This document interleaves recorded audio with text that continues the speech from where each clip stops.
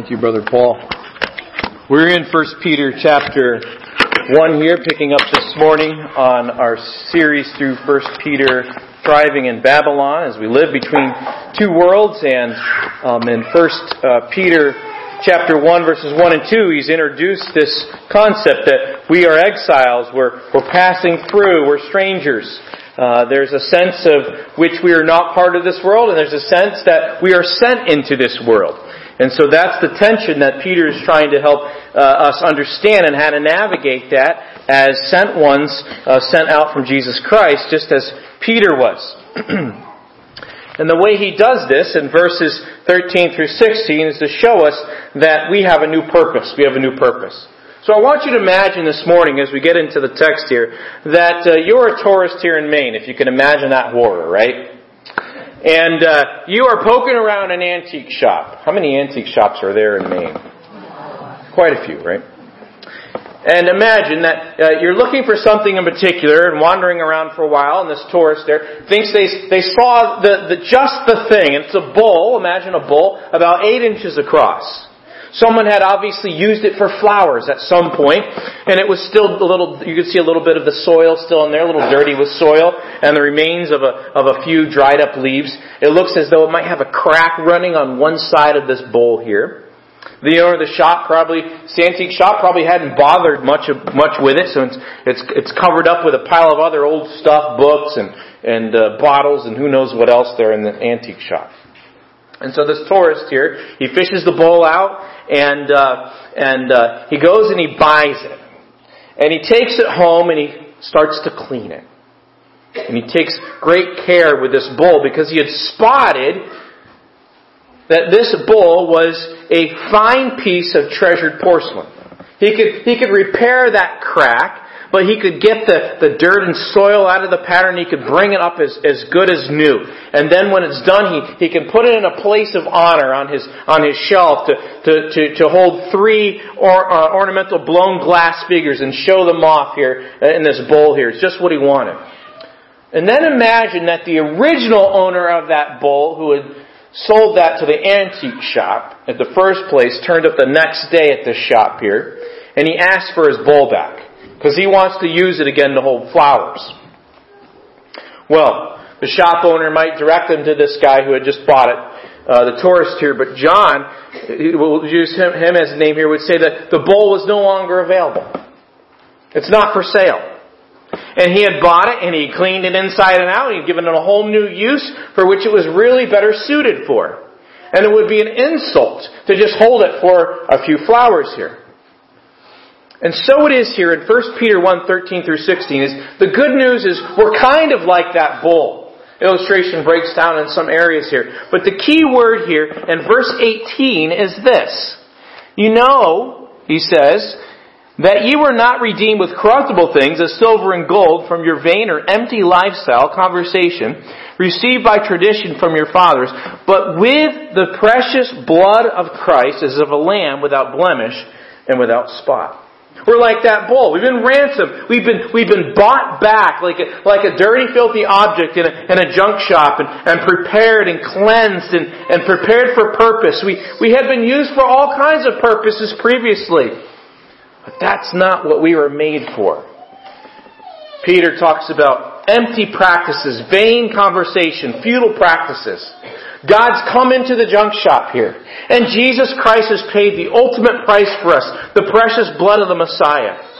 And God's own Son, Peter here is thinking here, that sacrificial lamb in the Bible, that lamb that was pictured there in the Passover in the Old Testament, marking the moment when God bought back His people from the slavery in Egypt. And now Peter says, this death of Jesus, this sacrifice of Jesus has purchased us, has ransomed us, has bought us back. And that's why Jesus is sent in the first place.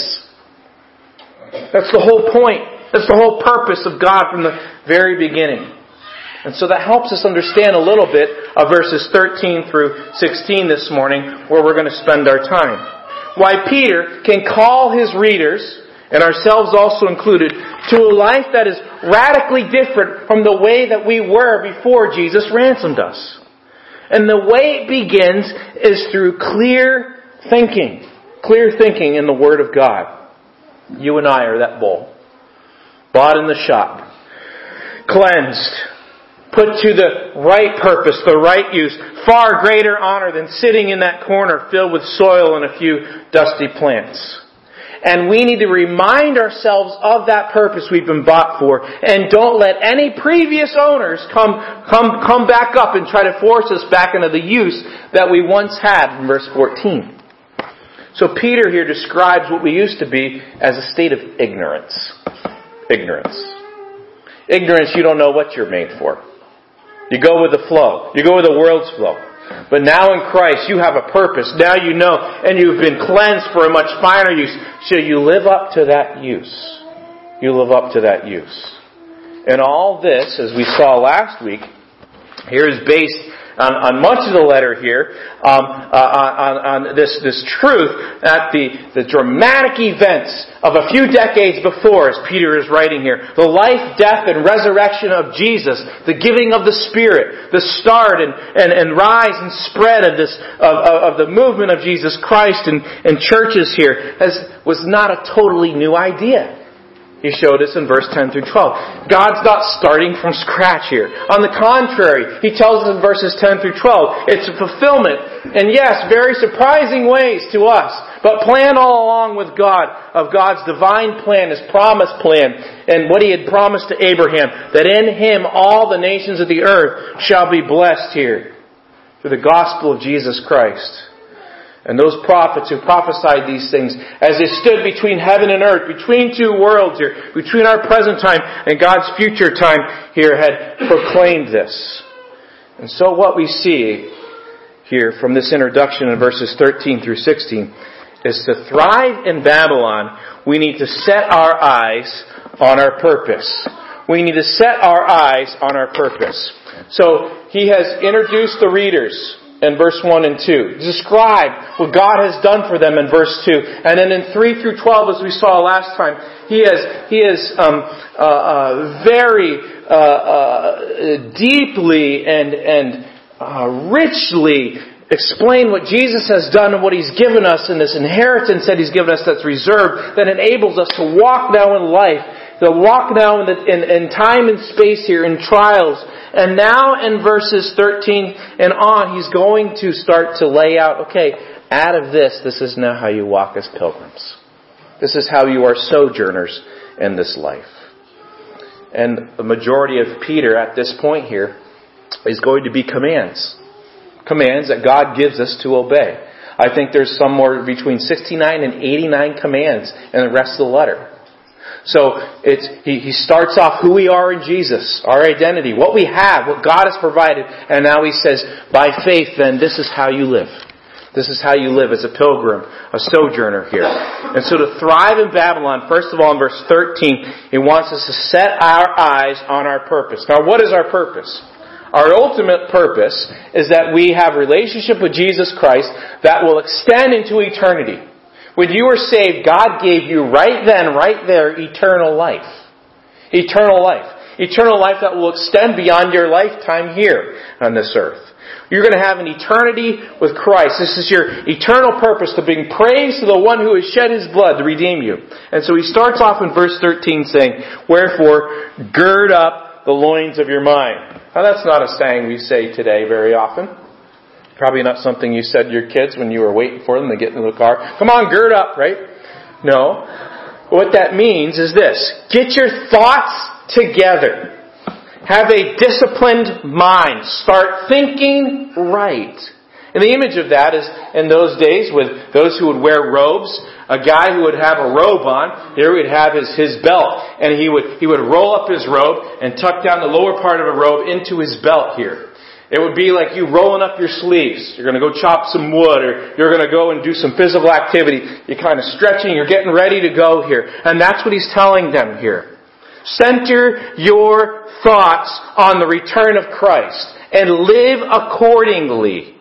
Escape the many many ways that the world thinks wrongly here, that hinder your progress, that encumber your mind, that weigh you down. And start thinking correctly here. And right living always begins with right thinking. Right living begins with right thinking. Right living begins with right thinking about right sound doctrine. And so he says, with minds that are alert, that are fully sober, set your hope on the grace that's to be brought to you when Jesus Christ is revealed. And it's kind of like this. Imagine the night before D-Day, June 6, 1944, when D-Day occurred. But you as a paratrooper, perhaps of the 82nd Airborne or 101st Airborne, as were key troops in getting behind the enemy lines and pinching the Germans in between the oncoming Allied forces, were getting briefed for your mission. And you had your plan, you had your maps, you knew where you were supposed to be, and then you get on the airplane. And the airplane takes off. And the airplane is flying from England to Normandy, France, and now you're in the airplane, and then they say, open the doors. That's where we are in the book now. Open the doors, get ready to jump. Get ready to go here. As paratroopers, you have a mission, you have a focus. And here, he's kind of giving the mindset here that Israel had of old in Exodus chapter 12 and verse 11. Remember the last plague that God sent to Egypt was the plague of the firstborn son, which God made a way of escape through the blood of the lamb that would be spread on the doorpost of the doors. And all those who had taken that spotless lamb and spread that blood on the door of their door frame, the death angel would pass over and not take the life of the firstborn in that home. But what God told the Israelites in Exodus 12 verse 11 was this.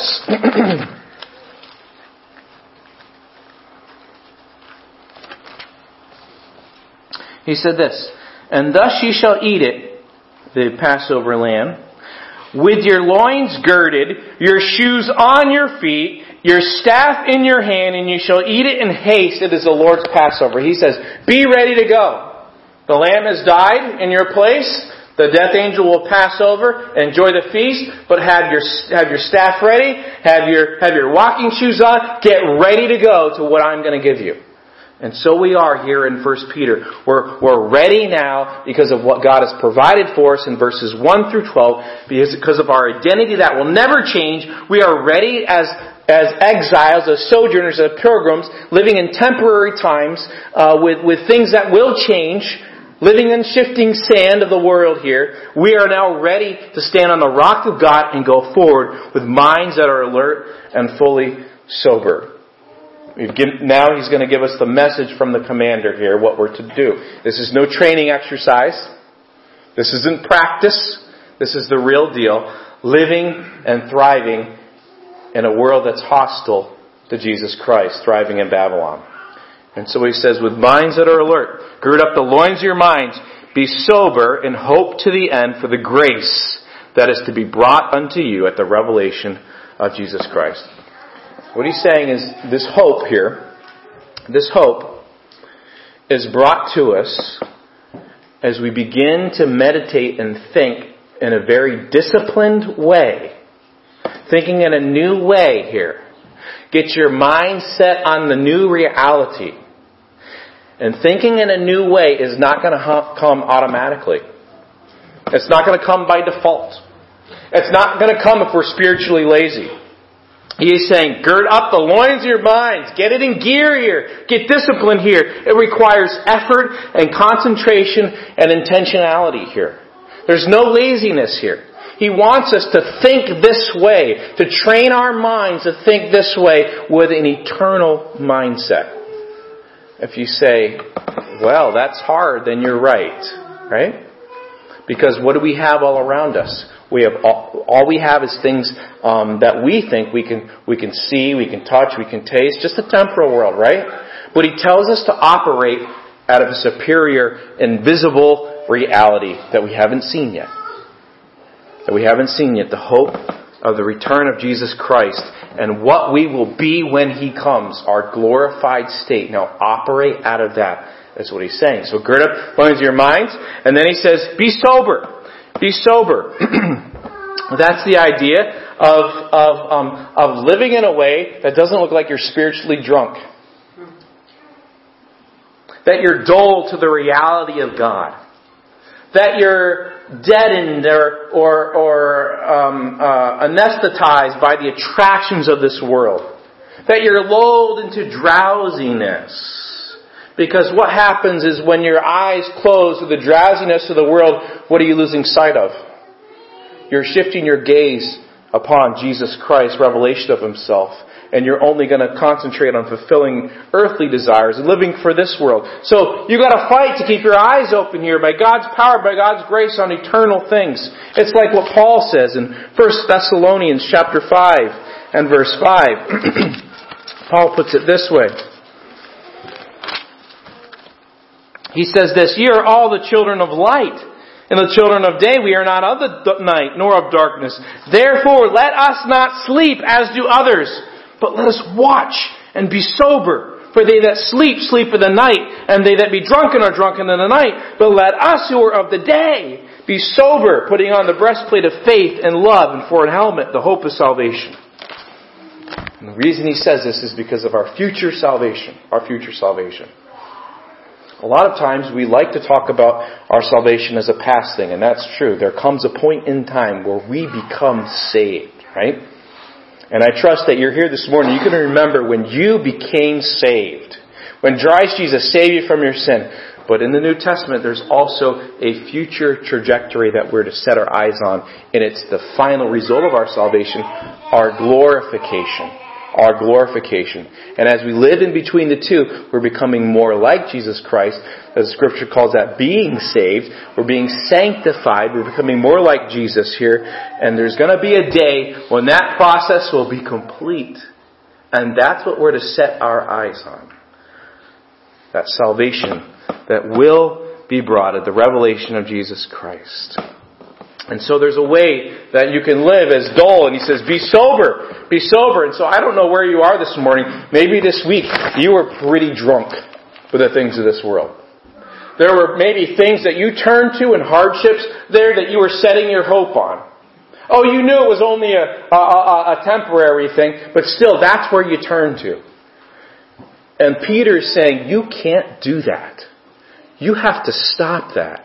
If you're going to be a person who is a sojourner, a pilgrim in God's, in this world that He's created, living among strangers, living among the unbelievers, living as God's people here, you can't be spiritually drunk in that sense.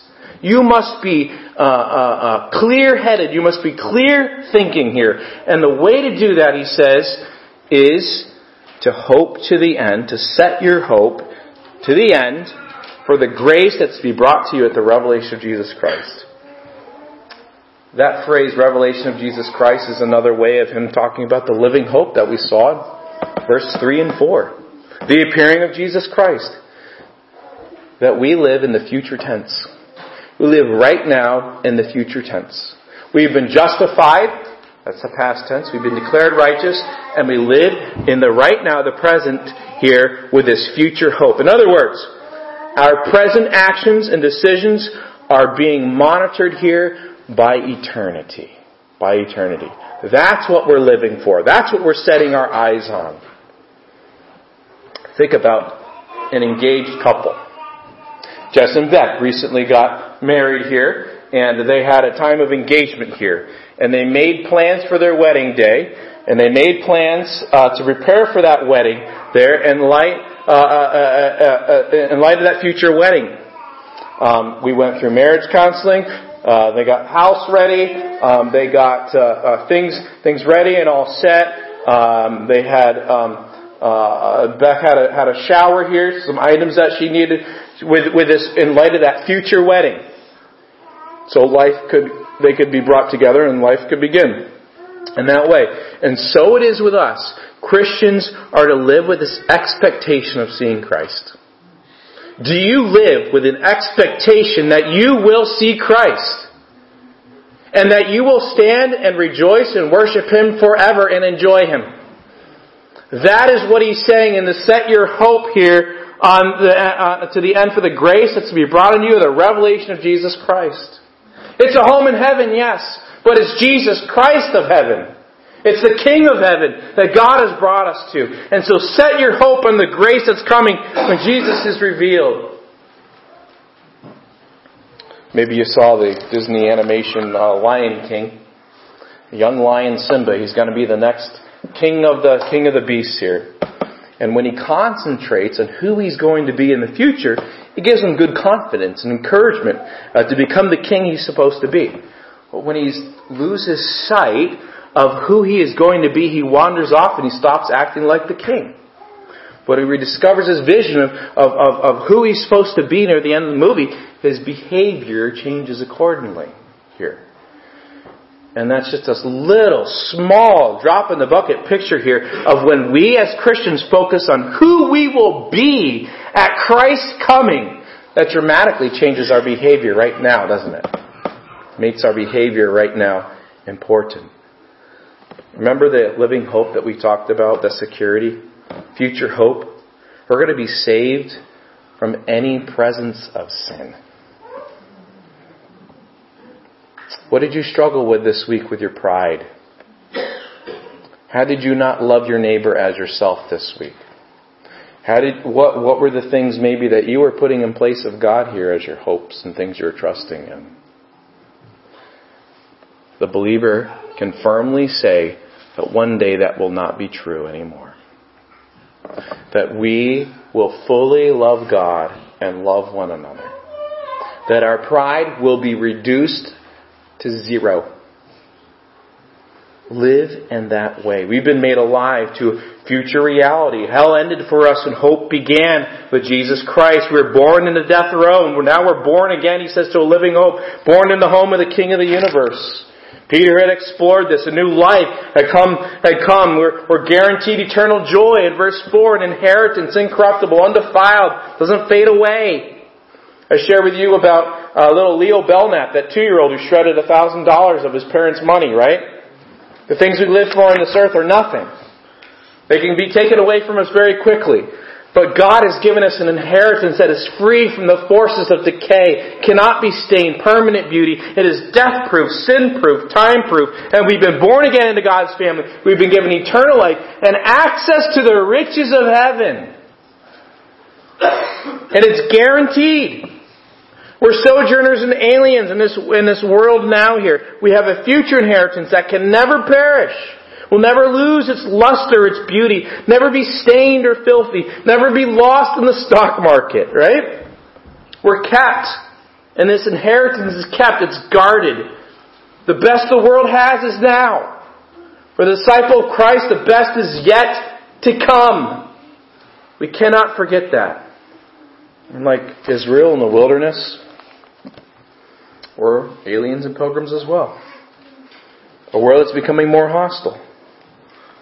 But we are not beggars.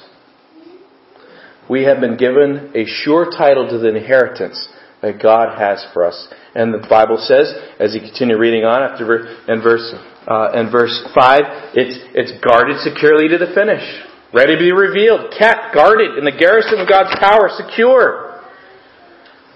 And so on the basis of those truths, he says, wherefore, gird up the loins of your mind, be sober and hope to the end for the grace that is brought to you at the revelation of Jesus Christ. And now here's what he says next.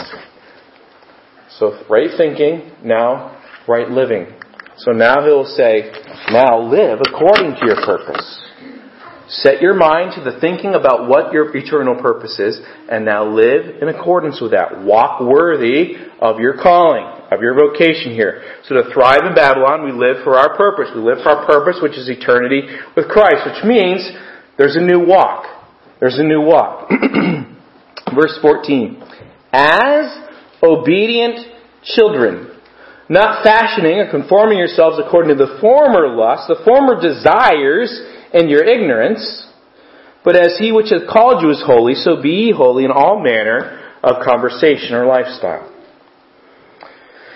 It's not, when God saves us, it's not, some people just want to keep God close enough to save us, but far enough away to let us do whatever we want to do. That's foreign to the New Testament, isn't it? It's foreign to that. J. Vernon McGee, speaking about holiness, says holiness is something that's really misunderstood. To the average person, holiness means to assume a very pious attitude, become almost abnormal in everyday life. It's thought to be a superficial thing. My friend, the Lord wants you to be a fully integrated personality. He wants you to enjoy life and have fun. I don't mean the sinful kind of fun, but real delight and enjoyment in the life He's given you. Holiness is to see the spiritual life, what health is to the physical life. You like to see a person who is physically fine, robust, and healthy. Well, holiness is to be healthy and robust spiritually. Peter says, be holy as God is holy. This is seen in two ways. It is turning to Jesus from our sin, right? So turning from our sin. But it's also turning to Jesus, right? A delight in who God and His holiness are. And this is running through your mind continually. And sometimes we think of holiness and we might think of something stale and stiff, right? And mothballs and Victorian age and prude and a prickliness to it. And we even talk about it. Well, God is loving, but He's also holy. Or God is holy. And we picture it as a cold thing. But the holiness of God is the beauty of God. The psalmist talks about the beauty of the holiness here. It's a warmth. It's like the sunbeams. It's a divine beauty. It means to set apart, yes, from darkness, but to light. There are no ugly traits in God. Not a single ugly trait like there is in me and you. The holiness of the Father, Son, and Spirit that it enjoyed is all about a love relationship they've had. The holiness of the triune God is His perfection, His beauty, His absolute purity of love that exists between Father, Son, and Spirit. Mine, your loves, naturally tend to be perverse, misdirected. His love is set apart from mine in perfection. God's love isn't cooled, but it's overflowing in spotlessness. And this dramatically affects what it means for the believer to be holy. It means to be like God in that way. God isn't like the God of the Vikings, like beer-sloshing God here who, just does whatever He wants. This God is a God who serves, who overflows His love. And so Jesus would sum up the whole Old Testament commandments and God's law in these ways of love the Lord your God, your Father, right? And love your neighbor as yourself. Now, when we remember the Ten Commandments, we think of the ways they are expressed, right? Thou shalt not, thou shalt not, thou shalt not. But why does He say the thou shalt nots? So that you love God, right? With all your heart, soul, and being. And you love your neighbor here. And so that is what it means to be like God in His holiness. To share we share the love the Father and the Son have for each other, and then we overflow with that love to brothers and sisters with one another commands in the Bible, and then also to the lost world. Now you might be wondering, as he says here, verse 16, because it is written, what he's referring to, and he's referring to what he has said in Leviticus, where it is written. And I'd like you to turn to Leviticus 19 for a couple minutes. Leviticus 19.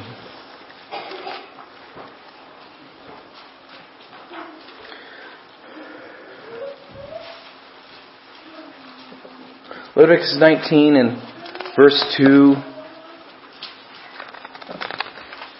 He says, Ye shall be holy, for I, the Lord your God, am holy. Now, if you were to read the rest of Leviticus chapter 19, you would find out what holiness looks like that He told the Israelites. It means not turning to idols, right? But coming to the Lord in proper fellowship with Him on His terms. It means not being mean to the poor. It means not lying, but telling the truth. It means not taking, but giving, stealing in verses 10 through 16. It means in verses 17 and 18, not hating your brother in your heart, but loving your neighbor, he says in 17 and 18, as yourself. Love for the Lord, love for neighbor. That is the heart of holiness. And so if we're going to act in that way and reflect our Father and what Jesus has done for us to wash us in His blood and make us holy, that is how we are to operate. And you can see this traced out in further verses that we'll get to in the next week. Seeing then you've been born again, love one another with a fervent heart. So holiness is the beauty and sweetness of God together. The Son of righteousness, the pleasant beams. It means to know and enjoy God, whose love means becoming more like Him, and this love in the truth here. John says, let us love one another. For love comes from God. And everyone who loves has been born of God and knows God. Whoever does not love does not know God, John says. For God is love. Now think about that in contrast to the world. And the way you formerly walked, he talks about in ignorance. Who did you live for? Yourself. And how did you do it? Well, your different personalities and my different personalities would have done it in all kinds of different ways. But it was all devious. And it was all for our own self-glorification. But you've been given here a new nature. You've inherited the nature of your new parent, your Father. God is holy. Here 2 Peter 1:4 says, you are partakers of the divine nature. That is how you can be holy. That is how you can be obedient here. It's not in and of myself here. We had been before children of disobedience, Ephesians 2:1-3. But now we're to be obedient children. We were before fashioning ourselves after the values of the world. After what motivated the world for self-exaltation. For categorizing everybody, right?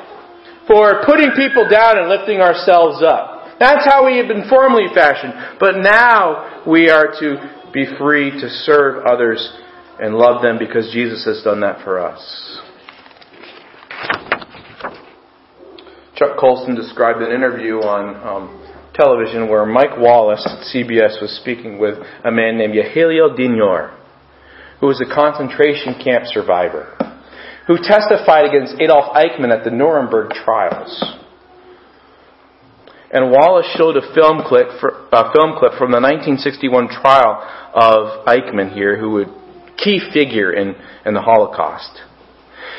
And Dinor walked into the courtroom to come face to face with a man who had sent him to Auschwitz 18 years earlier. Dinor began to sob uncontrollably. And he actually fainted. He collapsed in a heap on the floor. And the reason he did was not because he was overcome by hatred, not because he was overcome by fear, not even because he was overcome by the horrible memories of being in the concentration camp at Auschwitz. But he said this.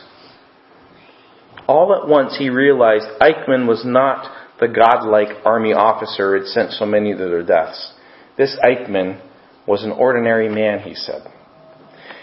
And Dinor said, I was afraid about myself.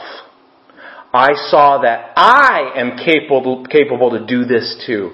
I am exactly like him.